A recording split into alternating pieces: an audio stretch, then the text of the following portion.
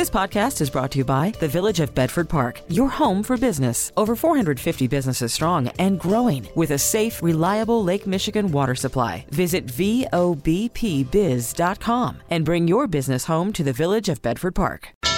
Now, the WBBM Noon Business Hour. It's 12:03 on Monday afternoon, January 29th. Good afternoon. Thanks for joining us. I'm Rob Hart. There's a growing move in Illinois to introduce food products infused with THC. We'll cover that in our next segment. But right now, the busy week ahead includes a boatload of tech earnings and a Fed rate decision. Welcome in Jim Welsh, macro strategist and portfolio manager, macrotides.com in San Diego. Jim, thank you for joining us today. And the great guessing game of 2024 so far is when will the Fed cut interest rates? They said they were going to do it. It's a matter of just gaming out the timing. And I'm guessing more fuel to that fire will be added this week. Absolutely. Again, Rob, after last week's GDP report, which shows the economy continued to move along nicely in the fourth quarter, we also got, decent and good inflation data.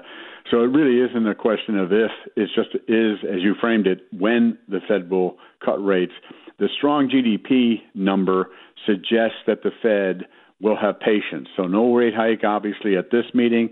I am still skeptical that there'll be a cut in March. So the most likely target date would be the May meeting.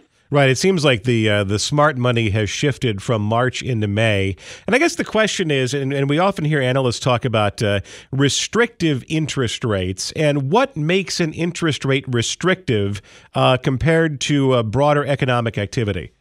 That's a great question. And basically, it's fairly simple, Rob. If inflation's running at 2% and the Fed funds rate was at 1%, you'd have a negative 1% real rate to the funds rate because it was below the Fed funds rate. Now what we're seeing is the funds rate up about 5 3/8, and inflation, let's say, is at 3% to 2.5%. So the difference between where inflation is now and where the funds rate is a positive number by 2.5% or so, 3%. And historically, a real funds rate at that level is considered to be restrictive. If inflation continues to drop, it becomes more restrictive. And that's why it's not a question of if, it's just a question of when the Fed will cut rates, because they want to maintain some level of restrictiveness, but not too much. We're setting up the week ahead with Jim Welsh, macro strategist and portfolio manager at macrotides.com in San Diego. Big week for big tech, Microsoft, Apple, Meta, Amazon, and Alphabet all stepping up to the bar to reveal their fourth quarter earnings and to give their guidance for the year ahead. What's the street looking for? Well, I think the street is looking for these companies on balance to report solid, good numbers. As always, I think, and maybe more so now, the key will be the outlook. What are they projecting for the balance of 2024? So I think on balance, Rob, it will take some really bad numbers by a number of these companies to derail the enthusiasm for the Magnificent Seven stocks. And then some of the reports coming out later this week, home prices, job openings, and consumer confidence. And then we get the two employment numbers for the month of January, the private payroll report on Wednesday, the government report on Friday.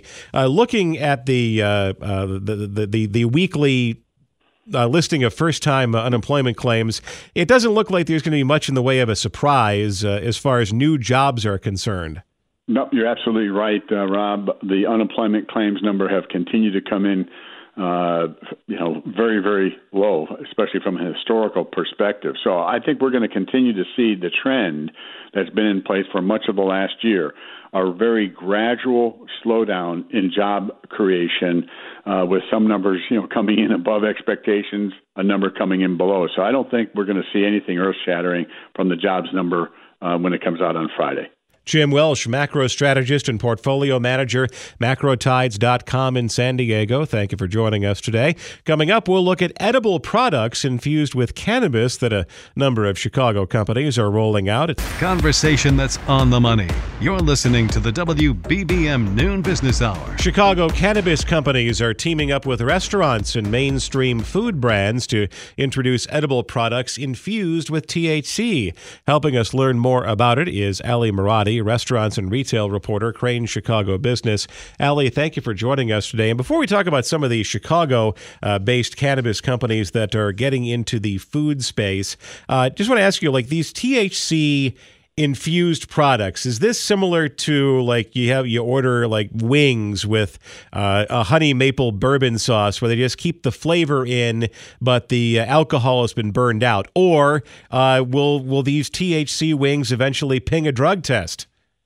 That's a great question. So it's exactly the opposite. The cannabis companies nowadays have gotten really good at extracting the THC from the actual cannabis plant and infusing it into gummies, chocolates, in this case, wing sauce, so that it doesn't taste like that kind of gross weed taste.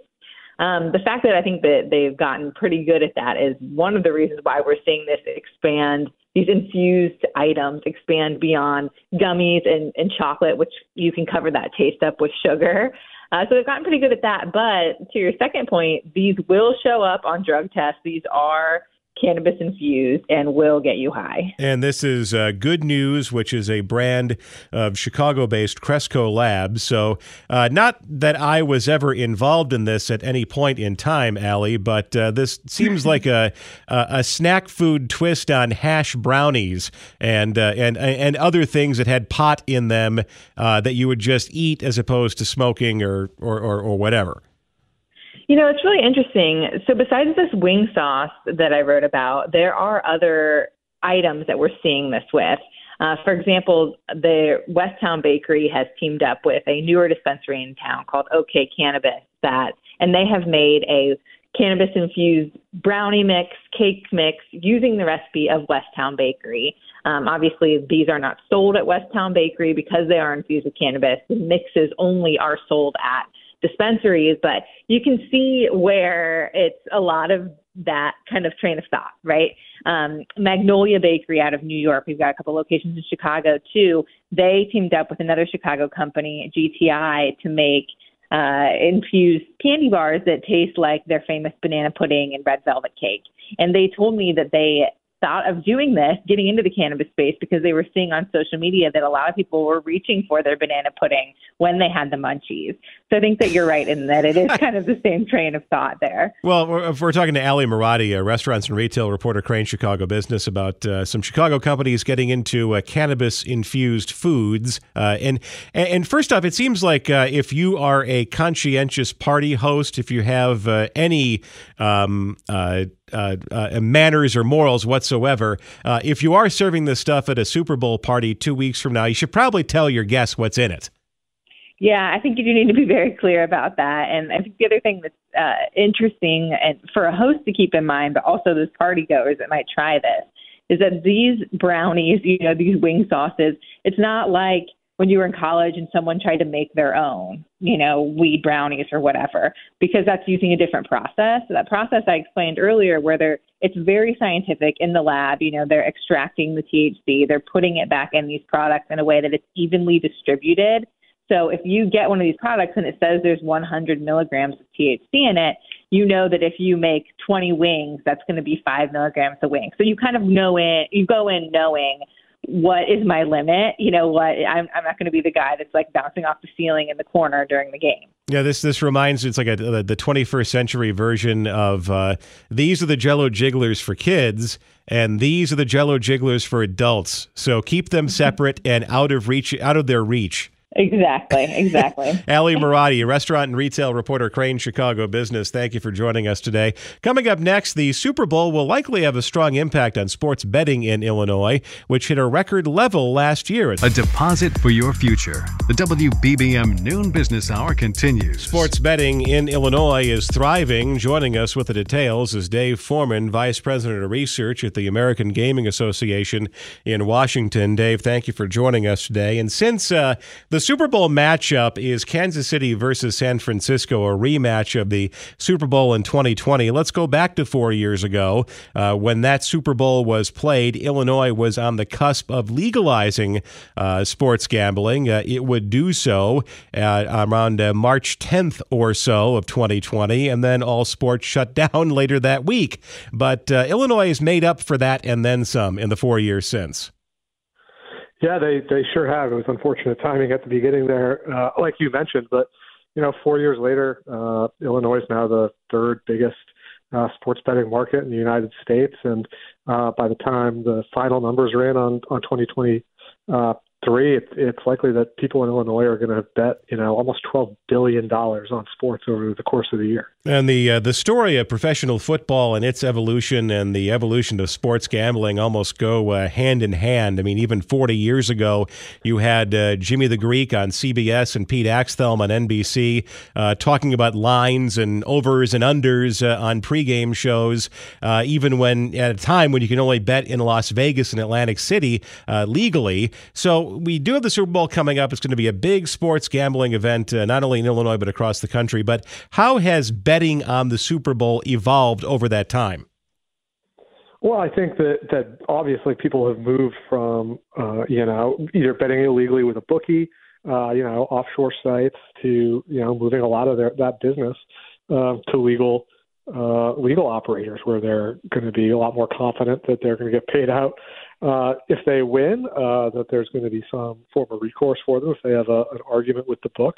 So I think it's been a really big win for consumers that things have evolved in terms of how they can place their bet safely.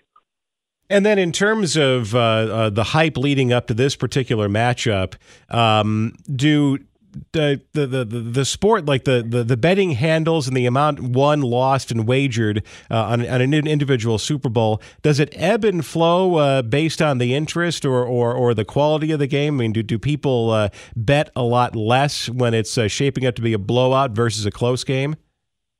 Yeah, I think the teams and the markets involved in the game have some impact, but it's not as big as you might think. The Super Bowl is kind of a national event at this point, both as kind of a TV event, but also as a betting event. We think that Americans are going to bet, somewhere around $1.5 billion just on this game in a few weeks. It's the single biggest individual sporting betting event of the year, and it's something like 1% of all the money bet over the course of the year on sports in America is going to be bet on this game over the next few weeks. Whether it's an in-game bet, whether it's a prop bet, or whether it's some crazy parlay that people take a flyer on. There's a lot of action on this game, and it's by far the biggest betting event of the year. I was going to say, Dave, my favorite prop bet on the Super Bowl always is how long does the Star-Spangled Banner singer hold Brave in Home of the Brave? That's always a fun one.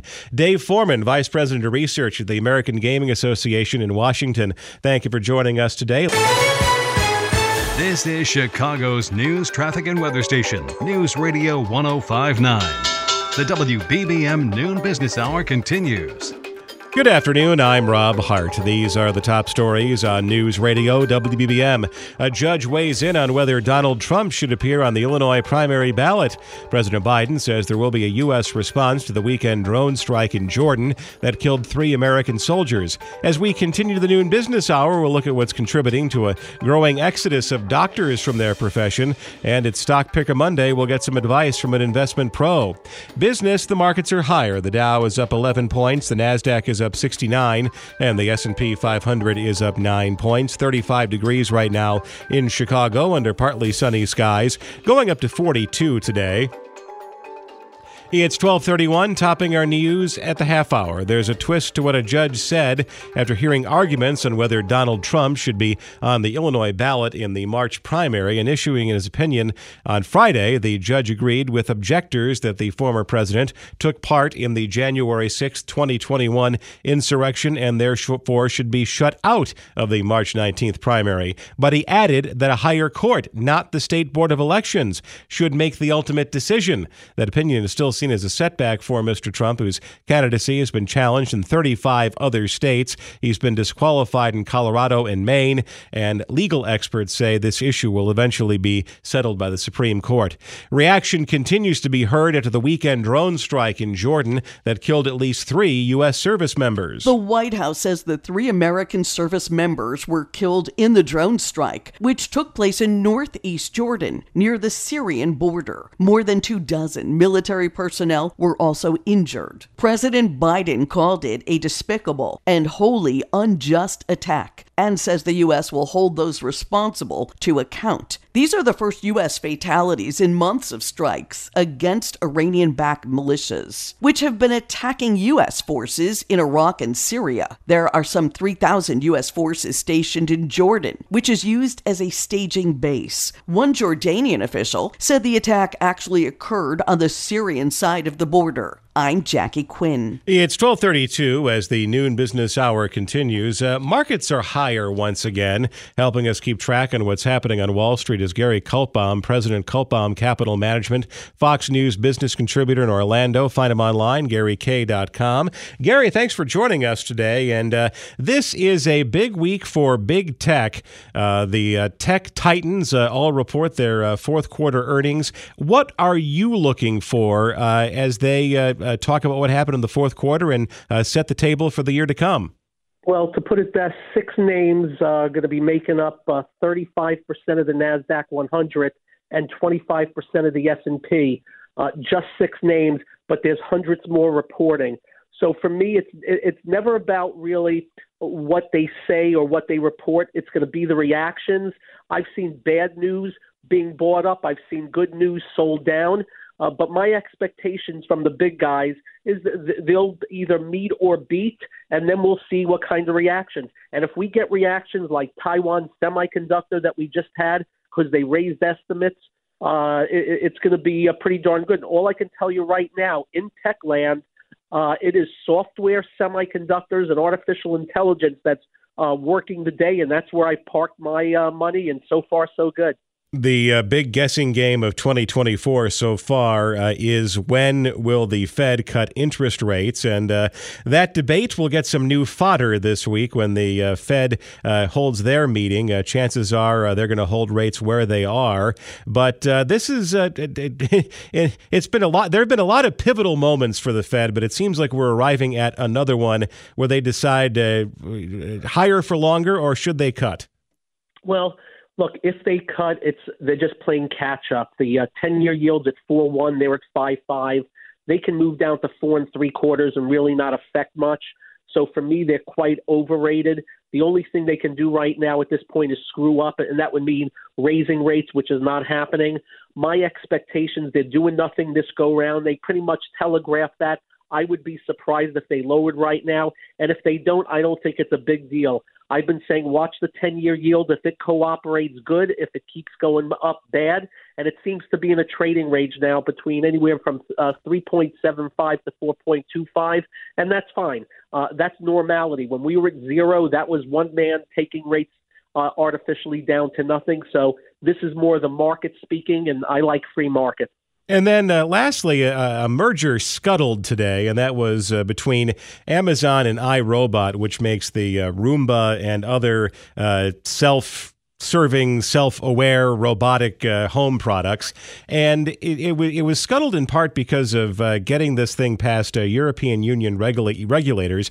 And is this turning into a big headache in the tech space, trying to making sure your merger gets the blessing of the EU?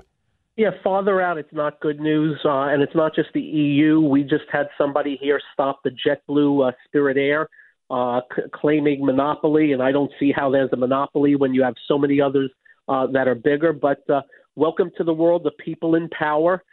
They get a little too much of it, and they decide to wield it for no great reason.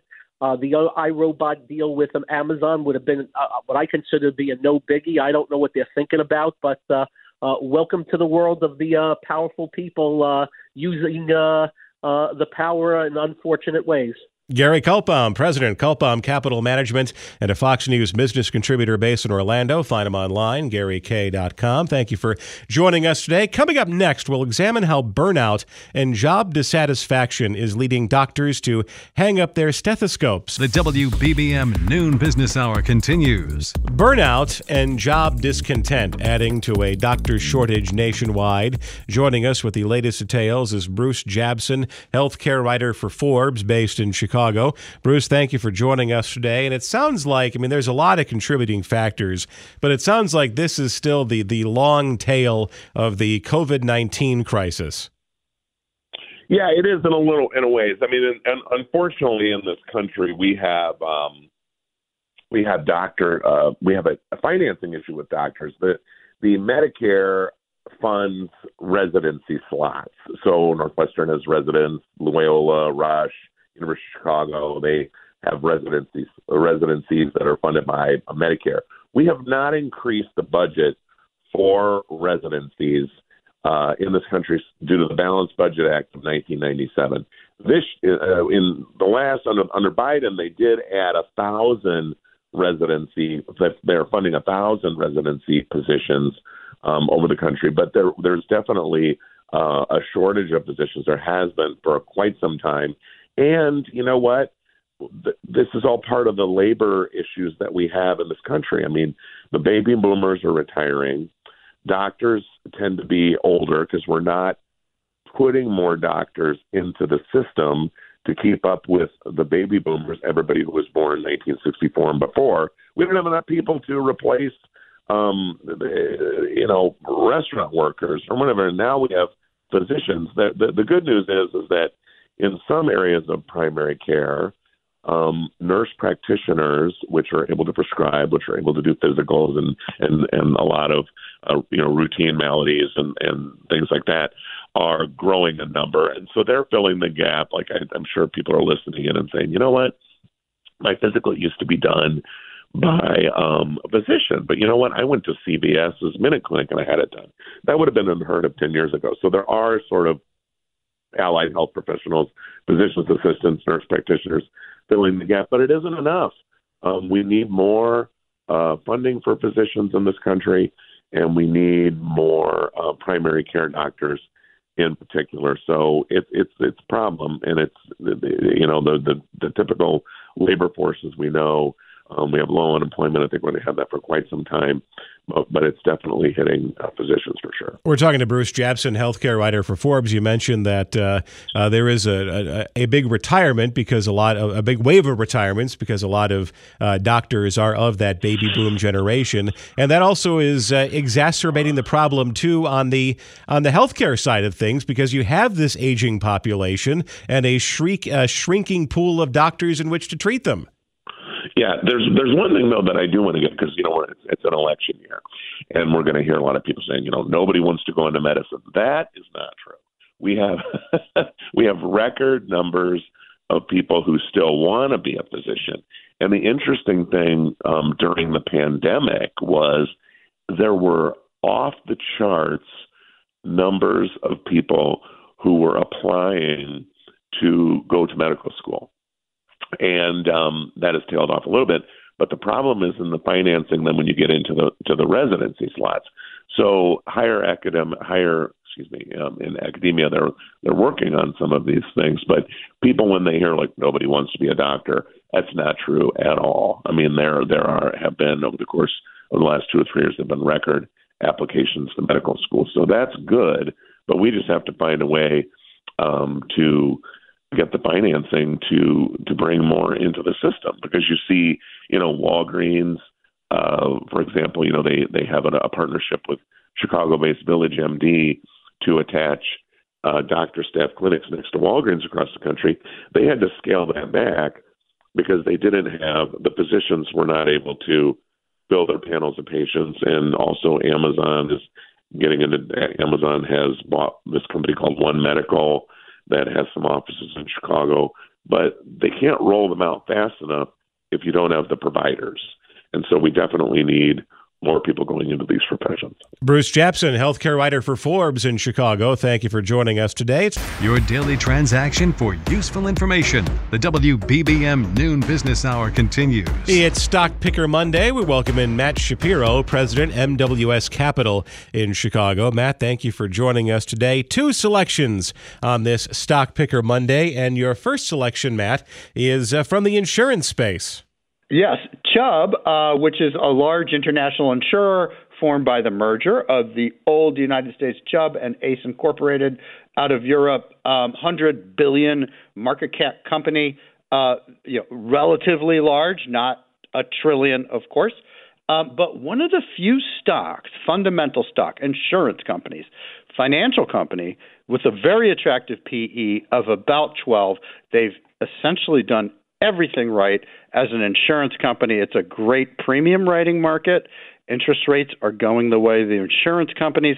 Fundamentally, this should be great for them. Earnings are tomorrow night. And I also know the Chubb group of insurance companies from their years of underwriting public television. So they still have a presence there. And then the next one, their commercials on this radio station because they are the ones who get it done.